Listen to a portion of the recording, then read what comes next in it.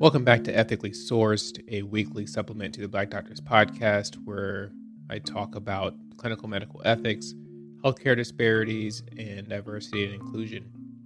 It's currently February, which is commonly known as Black History Month, and over the next couple of episodes, I'll actually talk about topics that are relevant to the history of race in healthcare and healthcare disparities, the underlying etiology or source for these problems that so many people still suffer from. Today I'm talking about the story of Henrietta Lacks. It's one of the more common stories that you may hear about or read about when it comes to healthcare disparities and it comes to the healthcare system doing wrong by people of color, by Black and African Americans. This story is told in the book The Immortal Life of Henrietta Lacks. It's published by Rebecca Skloot, and it really does tell her story. Later on in 2017, HBO and Harpo Film Studios actually produced a movie based upon the book, and it starred Oprah Winfrey. I'll briefly tell you her story, but highly recommend reading more about her. Back in 1951, there was a young mother of 5. Her name was Henrietta Lacks, and she visited the Johns Hopkins Hospital. At the time, she was complaining of vaginal bleeding. Upon examination, they discovered a large malignant tumor on her cervix. Back then, the Johns Hopkins Hospital was one of the few hospitals in Baltimore that treated poor African Americans. As medical records show, Mrs. Lacks began undergoing treatment with radium. This was a standard of care back in the day for the cervical cancer, and it was pretty much the best medical treatment available at the time for the disease. A sample of her cancer cells was retrieved during a routine biopsy and was sent to a nearby tissue lab. For years, the physician running this lab, he was a prominent cancer and virus researcher, and he'd been collecting cells from patients whenever they came to Johns Hopkins Hospital with cervical cancer, but each sample died quickly in his laboratory. He soon discovered that Mrs. Lacks' cells were unlike the other cells that he'd harvested. Whereas the other cells would die shortly thereafter, after the harvest, her cells would double every 20 to 24 hours, even to today. So these cells were nicknamed the HeLa cells. Those are the first 2 letters of her first and last names. And those cells have been used in research to study the effects of toxins, drugs, hormones, viruses, how cancer cells grow. All of this is done without having to experiment on human beings or human bodies. And ultimately, they played a crucial role in the development of the polio vaccine. Mrs. Lacks actually passed away way back in October of 1951 at the young age of 31. So very shortly after she first presented to Hopkins for her treatment. However, her cells still continue to impact the world that we live in.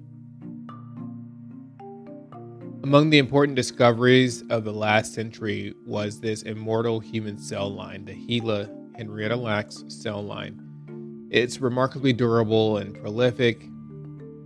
Although these were the first cells that they found were easily shared and multiplied in the laboratory setting, Johns Hopkins themselves, the hospital system, never really sold or profited from the discovery or distribution of the cells and actually doesn't own the rights to the cell line.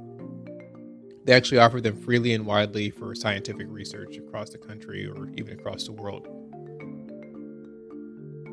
Over the past several decades, the cell lines contributed to many medical breakthroughs, including studies dealing with zero gravity in outer space, the development of polio vaccine, as previously mentioned, the study of leukemia, acquired immunodeficiency syndrome or AIDS virus, and cancer.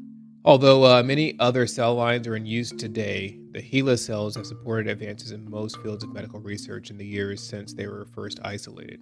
The book, The Immortal Life of Henrietta Lacks, tells a story, and it points to several important bioethical issues, such as informed consent, medical records, privacy, autonomy, communications with tissue donors and research participants.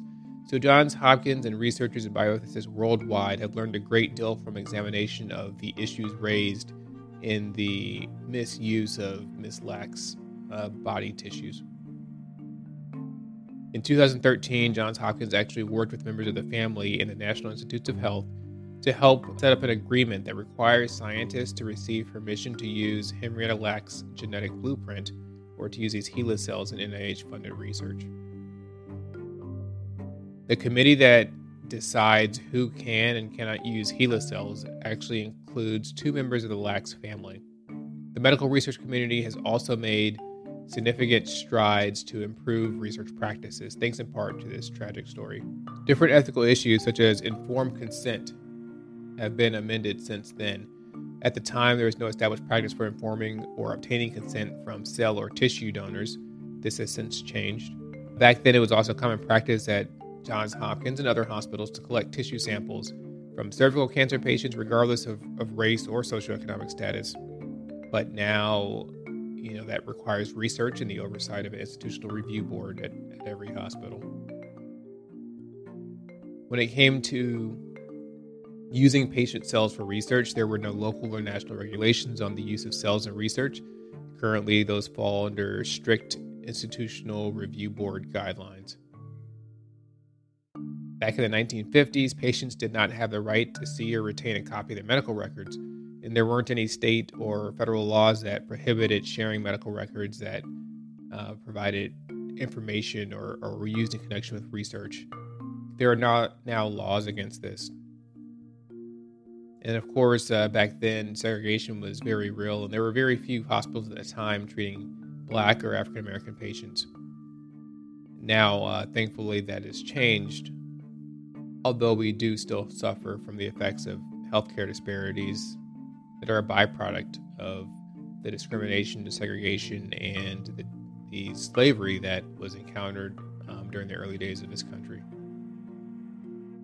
Now, the Johns Hopkins institution does seek to right some of the wrongs that were done back in the past and have worked to honor the legacy of Miss Henrietta Lacks. They've worked with the family since 2010 and been able to develop a series of programs to recognize and honor Henrietta Lacks and her extraordinary contribution to clinical research and the advancement of health throughout the world. These programs include scholarships, engagement with local schools, and an annual symposium. The Johns Hopkins Institute for Clinical and Translational Research actually hosts 2 annual Henrietta Lacks symposiums, one of which brings together researchers in the community to discuss ethics in medical research and how they can effectively work together. The second event or symposium that they arrange each year is an annual Henrietta Lacks High School Symposium that brings together Baltimore City youth to Johns Hopkins to spend a day learning about biomedical research and ethics. There's also the Henrietta Lacks East Baltimore Health Sciences Scholarship, which provides $10,000 for a college scholarship to students graduating from a local high school. And there's also the Henrietta Lacks Memorial Award, which offers $15,000 to highlight the importance of community-university collaborations to recognize, support, and promote exceptional programs developed jointly by the university and local community groups. The story of Miss Henrietta Lacks is incredibly eye-opening to the discrimination, the mismanaged care, or the lack of care that so many Black Americans and non-white Americans had to face and still face in some aspects to this day. Thankfully, things are much more transparent now, and we're able to move forward and learn from the mistakes of the past. Because if we don't learn from these mistakes, then we are doomed to repeat them.